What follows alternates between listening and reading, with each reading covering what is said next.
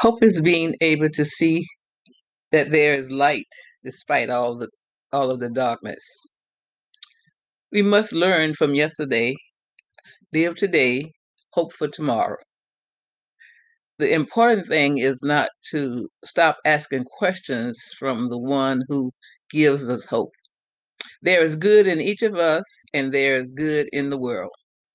Today, we must fight for clarity and awareness of self and others using what we learn about hope and its benefits to our mental health, emotional health, and spiritual lives.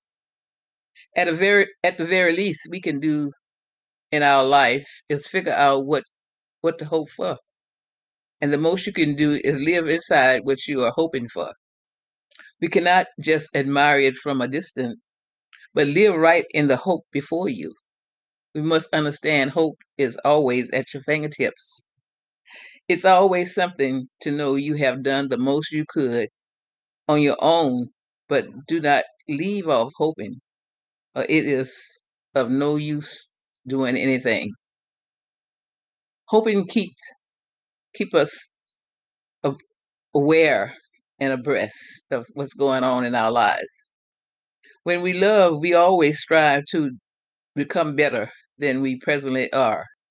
When we strive to become better, then we and everything around us better as well. Father, we praise you for the hope you give us, and we thank you for your grace and for your daily mercies. Father, we pray you fill our cup to overflow in hope. Then we will discover your strength, your joy, and your peace that comes from you alone. Amen.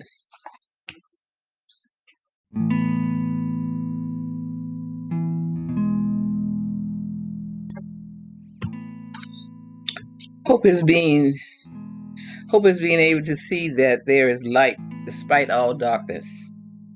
We must learn from yesterday, live today, hope for tomorrow.